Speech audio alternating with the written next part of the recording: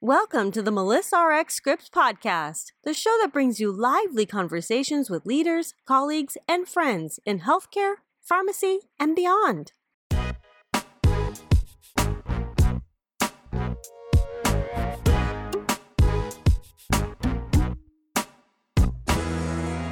Hello, everyone, and thank you for joining me for the Melissa RX Scripts podcast.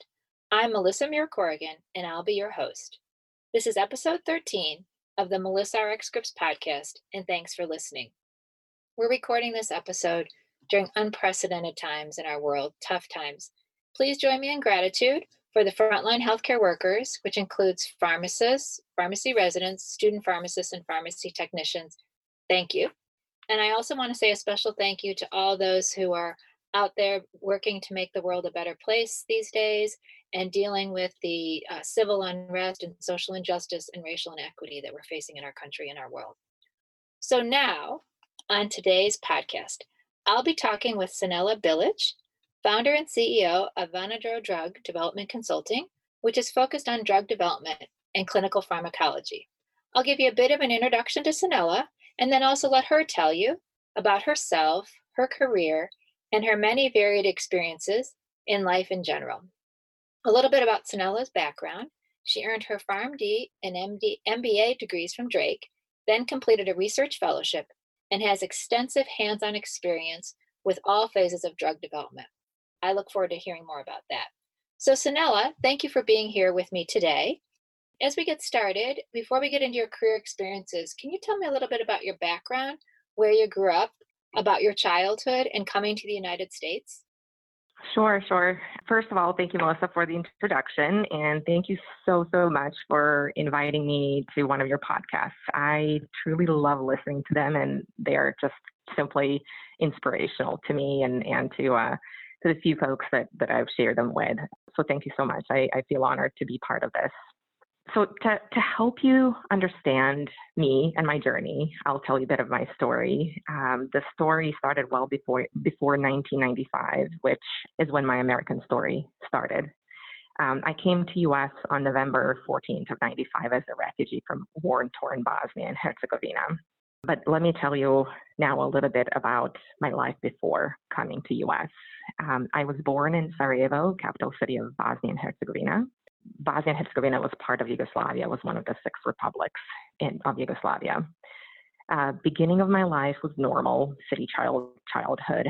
Summers were spent on Croatian coast, winters spent skiing on surrounding Olympic mountains, and just simply going to school and having childhood memories. My childhood, as well as childhood of many other children, was suddenly interrupted with civil religious war that started in April of 92 while I was in 7th grade.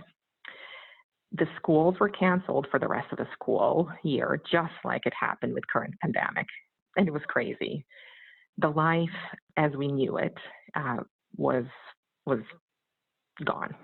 The modern city, like Sarajevo, all of a sudden had no water or electricity because the oppressors turned it off, because they were on the part of the city that controlled water and electricity. And so, if you lived in a building that was 20 stories high, you actually had to take the steps up and not an elevator because there was no electricity. You didn't have running water.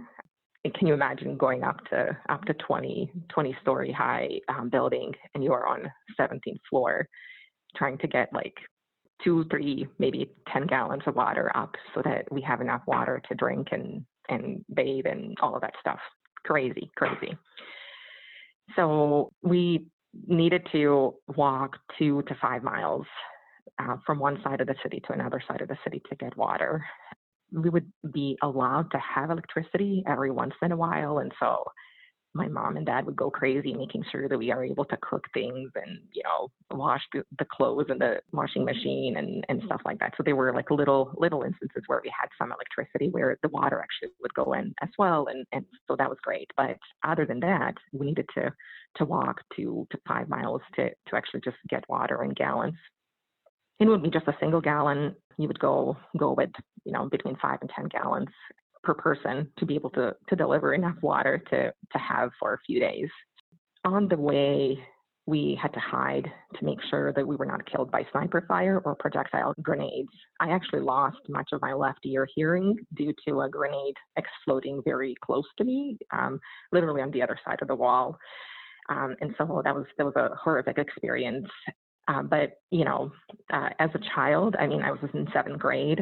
I somehow, just lived. We all just lived through that. You learn that you just need to live. And I spent time reading books. Gosh, that was my favorite pastime. I even read them under candlelight because there was no electricity, so we couldn't turn on the light to read. So I would read the books under candlelight because there was nothing else to do. So the school didn't start until like September, October of '92. So it did. I mean, eventually it did start, and so there was no buses taking us to schools. But actually, there was no buses taking us to schools even before the war because the schools were very close to. I mean, they would be less than a mile away from my neighborhood. So there was no buses taking us to schools. However, we walked or ran to get to the school many times, running to get away from sniper fire.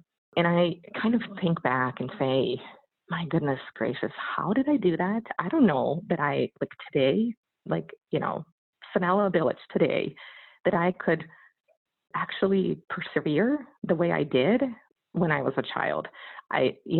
Just crazy experiences. So from there, I kind of think back and say the perseverance to continue learning and gaining knowledge was stronger than the fear of being killed or hurt by sniper fire or grenades or anything. I never even thought about not going to school.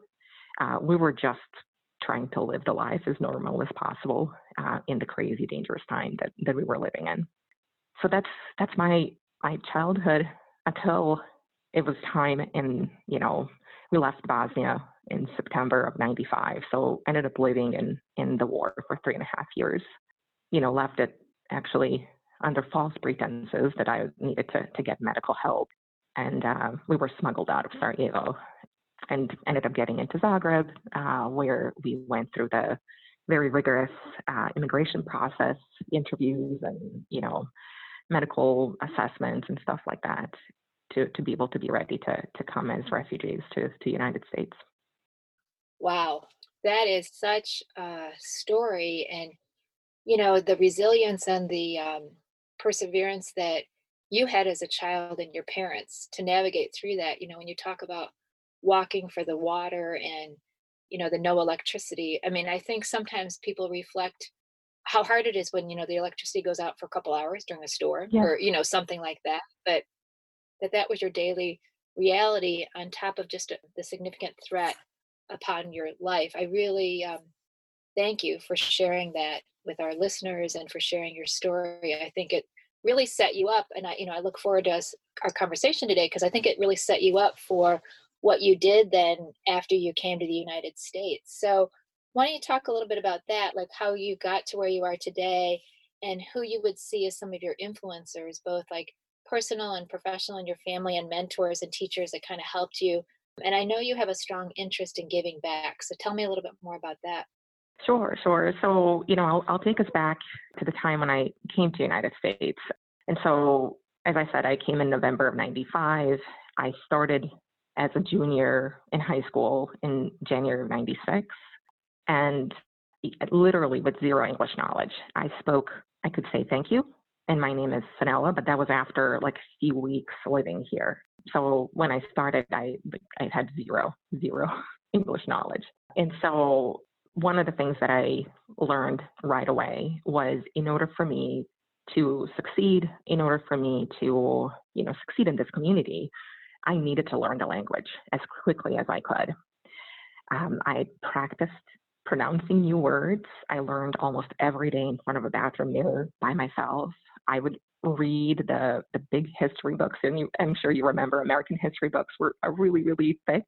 They're not as thick as what I ended up using in pharmacy school, but in high school that was really, really thick. But I would spend hours and hours translating every word from English to Bosnian and utilizing dictionary to be able to understand the meaning of words and passages and chapters. And so little by little, I was getting pretty good at it. And as I became more comfortable with speaking and writing, I also became more confident in myself and what I wanted to do. It was then when I realized that I have the ability to really attain anything I set my mind to. Learning the language and at that time, I mean, I learned quite a lot, but I was still not there. But learning a language in really a year and a half was huge. And so I was like, if I could do that, I could do anything. So I graduated high school being in top of 3% of all graduating seniors in Des Moines in 97. I began to dream big and envision my future because, I'm like, I can do this. Yeah, so I started Drake in 97 and graduated in 2003 with PharmD and an MBA, which you have already mentioned. I was the first person in my entire family to earn a doctorate degree, so that was huge for my parents. It was huge for me, again, knowing where I started to what I accomplished in a very short period of time. In addition to that, I did this all while working 2 to 3 jobs to support my family and myself and my family. So, it was full-time PharmD and MBA and doing the 2 to 3 jobs to be able to support the family. So it was a tough time. It was not easy.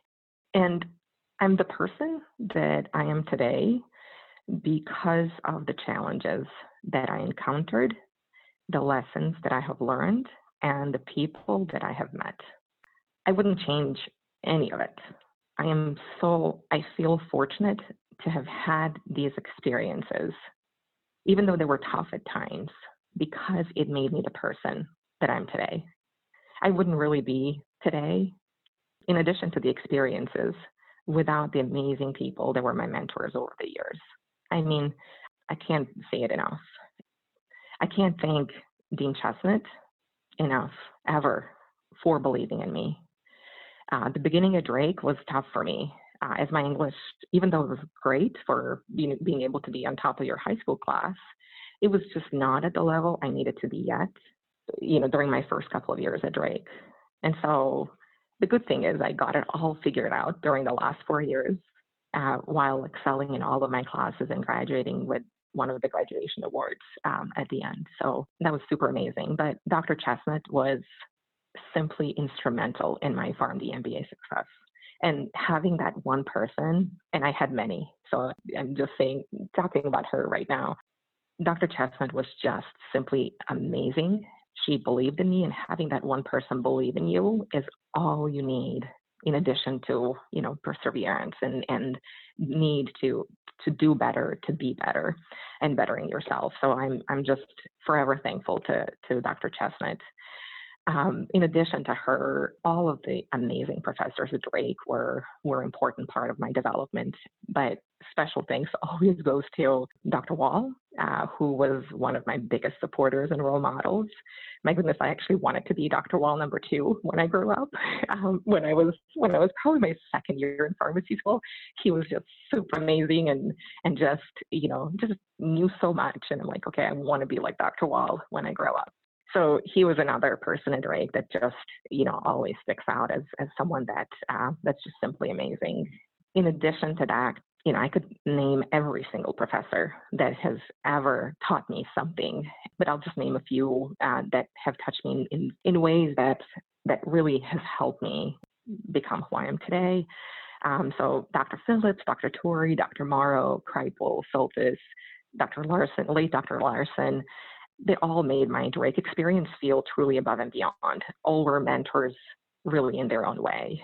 And then, in my professional life, I had many, many mentors. I had mentors that were physicians. I had mentors that were clinical pharmacologists. I had mentors that were my University of Buffalo mentors. So, to name a few, Dr. Davis, Dr. Schran, Petrozelli, Dr. Sellers, Dr. Weber, Dr. Smith, and then late Dr. Forrest, were all mentors during my Novartis and UB time. Again, never settle to one single mentor, always seek more people because you can learn so much from every single person. I've just found that that's simply amazing. And look for people that are, that believe in you, that want you to succeed, that see something in you. That's also really important. And then I've been blessed with and wildly grateful to my parents and circumstances of my upbringing. I am so thankful for my mom and dad, and humble and yet very stressful beginnings associated with immigration. It was really, really tough. My mom was sick for a very long time. My dad wasn't with us at the beginning. I actually didn't talk about that earlier. It was just my mom and my sister and I that came to US first. So it was really, really tough. But they're diamonds in the rough. They're just amazing people. And then I had also family friends that took me under their wing as we just came to the United States. And I really call them actually my guardian angels. Their names are Nancy Weinbrenner and Dr. Nuha Shashbarzanji. They were like second moms to me, and they were just amazing role models. Dr. Shash was actually my first role model as a woman in science, and I'm forever thankful for that. She's still my, one of my biggest supporters. So that's really, really in the nutshell. It's so special for you to, describe your story and the challenges that you had, especially early on. I mean, the learning English, I can't even imagine. And I just want to echo, how proud you must be kind of having navigated through that. But I thought it was also really important that you talked about being around people and finding people that believe in you and that see things in you. Sometimes they see it before you even see it in yourself.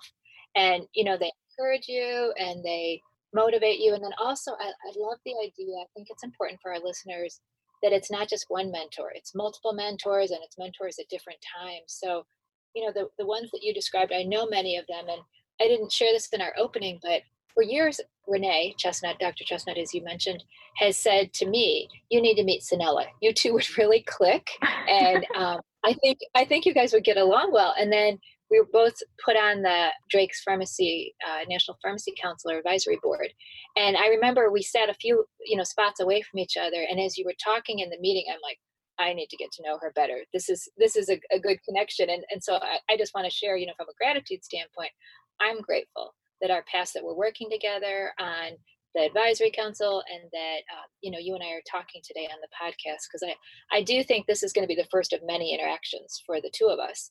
You're just inspiring me today in your story. As you and I were getting ready for this, one of the things that I love is history. And during your mentors, you talked about someone that was influential with you with like a women in science, women in STEM. And so, from a historical perspective, can you reflect a little bit on Marie Curie, who was the first woman to win a Nobel Prize in physics and the first woman to win a Nobel Prize in chemistry? What did she mean to you? And just tell me a little bit more about her impact. Oh, sure. So I have to start with just kind of covering her as a person from early childhood to on, because I think it's important for listeners to be reminded. And then I'll tell you how it impacted me. She's truly, truly wonderful. So Marie Curie was a physicist and chemist and a pioneer in the study of radiation as a woman, right? There was no women in late 1800s and early 1900s that were doing anything even close to that. So she was simply amazing for that. You've already mentioned that she was a Nobel Prize winner in 903 and 911, but one of the things that is important to mention is that she was the youngest of 5 kids. Her parents were educators who actually ensured that the girls were as educated as their son. So they had 4 girls and a son. And so they wanted to make sure that the girls were educated. And this was in the 1800s. Yeah, not really done at that time. It was not. So they were very futuristic and very forward-looking at what they wanted to see. Being that they were educators, I think that prompted them to ensure that their kids were as educated. Their girls were as educated as their son or men at that time. So one of the things that affected Marie Curie was the death of her mother when she was a young girl. It truly had a profound impact on her, which really fueled her wish to study science. She graduated from high school first in class. However, because she was a woman, she was not accepted to University of Warsaw, science path. and it was just not her. She actually graduated from high school when she was 15. So she was really, really young. Yeah. So her sister and her older sister and her moved to Paris, where her sister attended med school, while Marie was governess to help pay for living expenses and so on. Being a woman scientist or woman scientist or in science was extremely, extremely difficult, as you know, during that time. But she continued and persevered by learning on her own, and eventually ended up at the Sorbonne in Paris, but under alias name Marie. She was actually Maria prior to that. So she went under alias name Marie to sound more French. She was focused and diligent student, and because of that, she was on top of her class. And then, because of those recognitions and talents, she was awarded the Alexandrovich Scholarship for Polish students studying abroad. That particular scholarship helped her, pay for the classes needed to complete her degree in both physics and math in 1894. After which she met her husband, and they were married in 1895, sorry. She worked extensively with radium throughout her lifetime, characterizing various properties and so on. However, due to the work and the amount of work that she did so close to those radioactive materials, that actually ultimately killed her, and she died of likely leukemia in 1934. Now, Melissa, I had to go over the whole story, as I said earlier, as short as I could, as it is extremely important to note what she did, what she accomplished, and what she had to jump through to get to where she was. Again, she is in my mind, the most celebrated woman scientist to live to date. So she's just simply amazing. And there's many other ones, many other ones, but she's my number one. Her life in many ways reminds me of life challenges I went through to be here today. And so I'm truly inspired by her perseverance, love for science, and simply hard work to attain everything she did, despite being a woman in late 1800s and early 1900s. So that's my story on Marie and Marie Curie, and how she impacted me and my life. Well, you shared some pieces of her life that I had not heard before, which I think is always interesting for us to grow and learn. And I continually reflect when I hear about Marie or Zeta Cooper, like women who were the first at something or the only, or they sat at that table, they got in the room. Even today in 2020, we still need to continue to make strides to open up doors and have seats at the table for women, for people from underserved populations, for others, first generation students, people who maybe haven't been there before. And so, one of my goals with this podcast is to really help to talk about stories and examples, and then hopefully widen the path and extend some grace and extend a helping hand to bring others up. And I think your description of Marie, is really important. Just the bravery that she had to do Yes. all that. I mean, I'm inspired. And, when I hear stories like that, or when I hear about Zeta, or when I reflect on, some of the things that Gloria Frankie did, she was told she couldn't work at Eli Lilly because they wouldn't hire a woman. I mean, seriously. So, it's like, but they kept going. They were like, okay, that's a no, but I'm going to find another yes. So thank you. And I think the lessons that we can apply to our own lives is, sometimes when it gets discouraging, or something is hard, you can think, well, if they kept going, I can keep going. And you want to keep going for future generations too. Exactly. I think we have the opportunities today because of the women before us.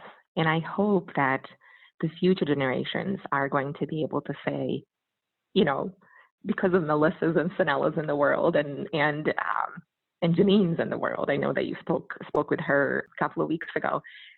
I want to go on because of what they have done. So I think that we're lucky. We're lucky because of the fact that they paved the road for us in many ways.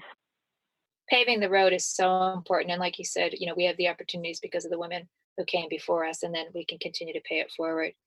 Well, one of the things, I mean, there's so many things that are interesting about your story and your career, but a big one is you focused on innovation and research, and you wanted to try and do things that, maybe others hadn't before at Drake, or, they had put their toe in the water. There had been a little of that. But what I really appreciate and admire about your story is your moxie and, your passion for working with other healthcare professionals on, drug development issues. So tell us a little bit more about that.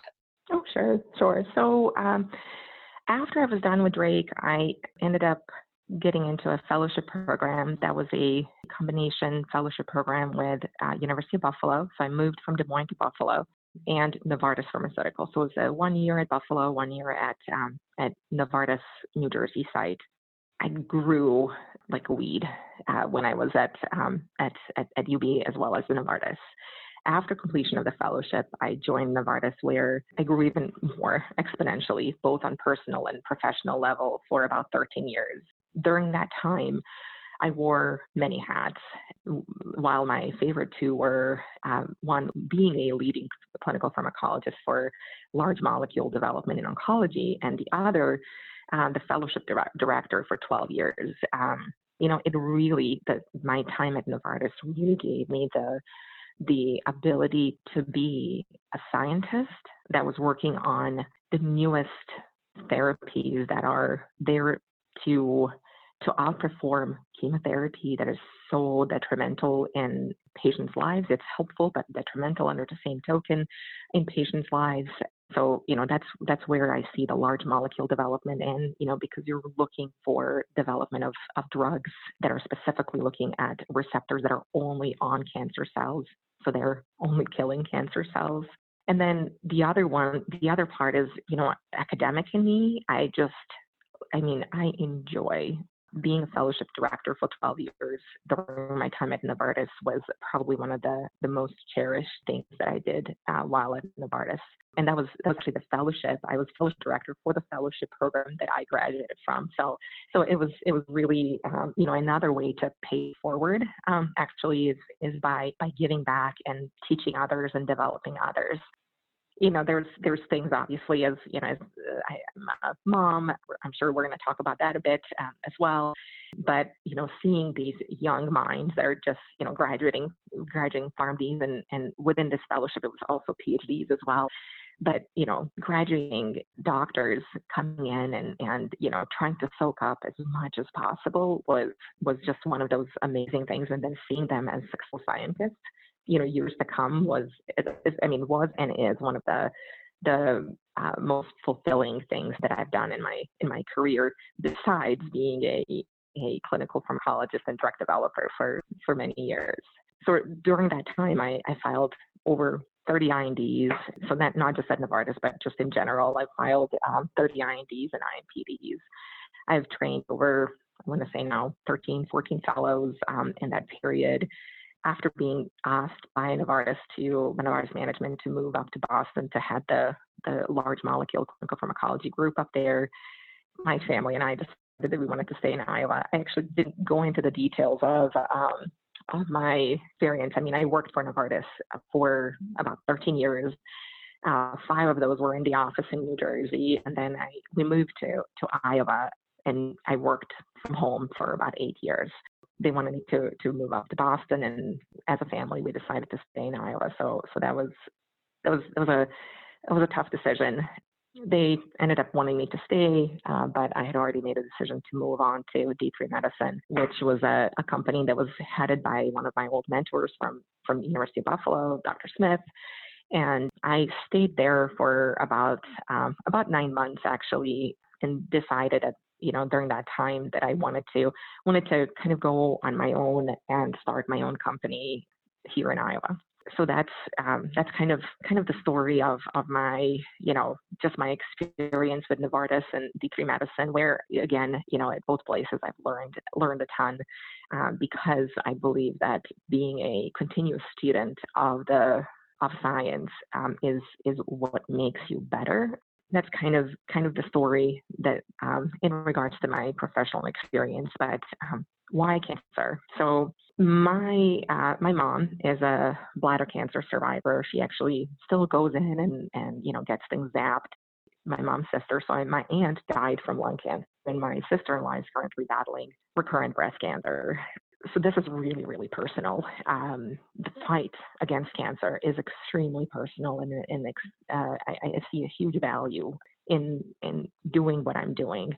I wanted to do that obviously before, when cancer wasn't part of my family. I wanted to help. I wanted to have a global impact. And that's one of the reasons why I decided to go into a fellowship as opposed to a residency, where I would have had a great community impact as a pharmacist or clinical pharmacist, but as a doing the fellowship allowed me to have a more of a global impact on health. And so again, that was the reason behind it. But the personal impact associated with family history with cancer, I really believe that fuels my need to continue to work hard, to innovate, to move the oncology science forward. I'm incredibly blessed with opportunities to work with and on some incredible medications that are small molecules, large molecules, as well as cell and gene therapies within my small biotech and large pharma clients and partners in this, incredible fight against cancers. So it's a tough fight, but it's something that truly fuels me to try and innovate more, to give more, to find ways to strategize, to develop better medications, develop safer medications, medications that are going to get us to that cure. It's a huge fuel tank that I'm blessed with. So. Yeah.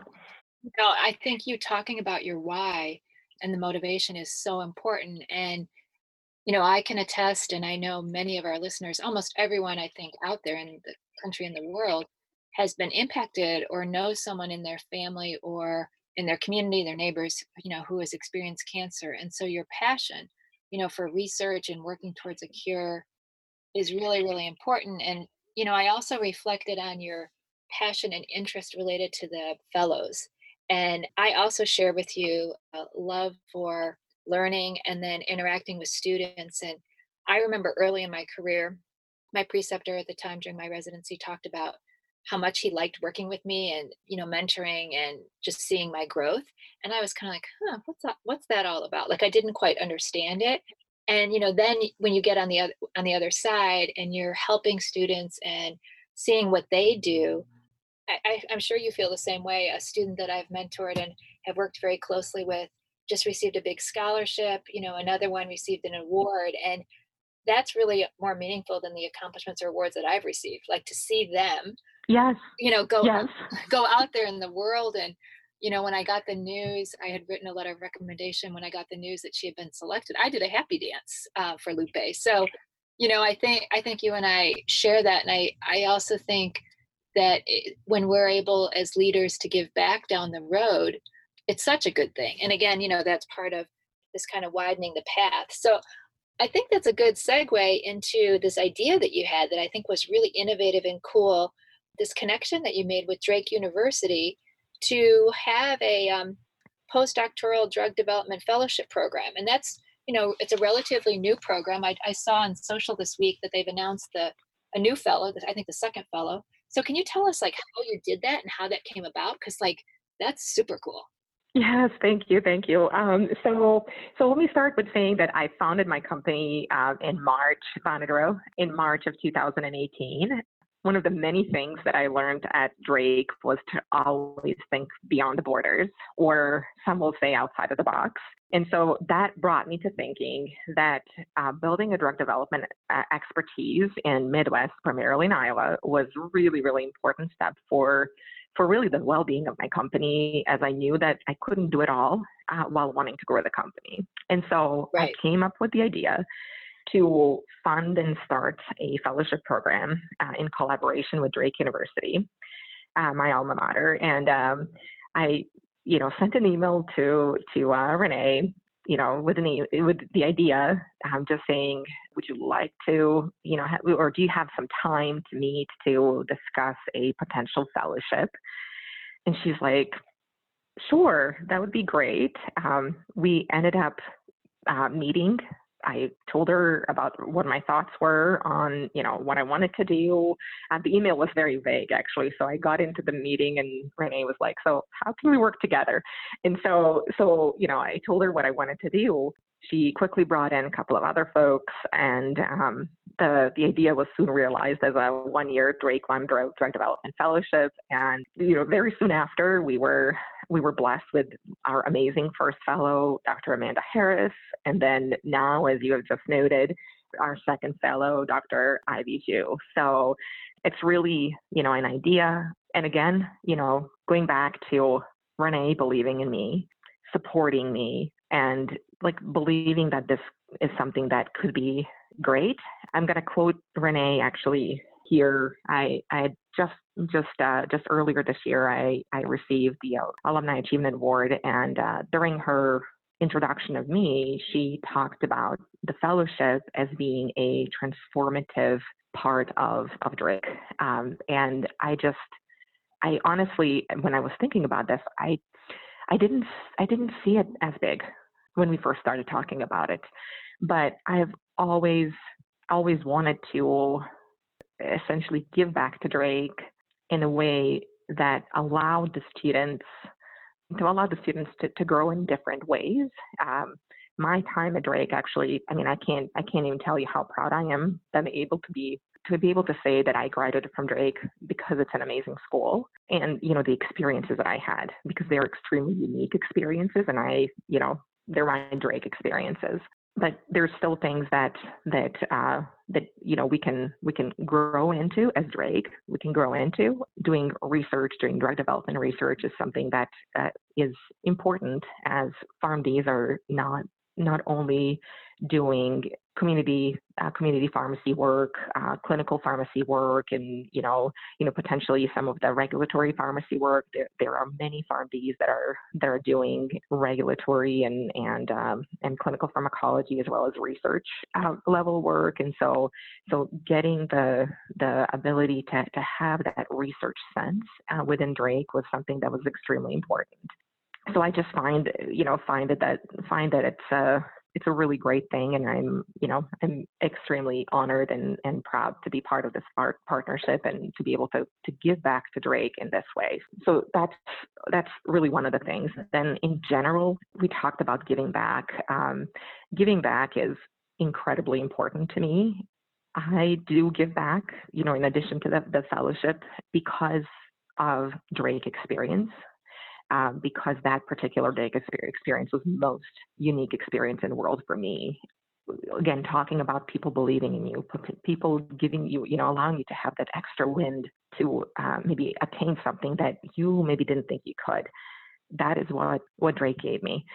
I say this because I was able to shine as bright right next to people that graduated from MIT and Harvard and Stanford and, whatever, any big school.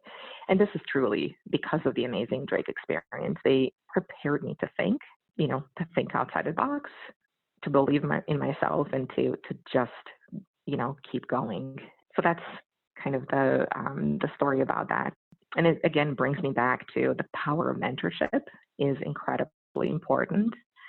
And I was truly blessed with so many that it's great to be able to give back and do the same.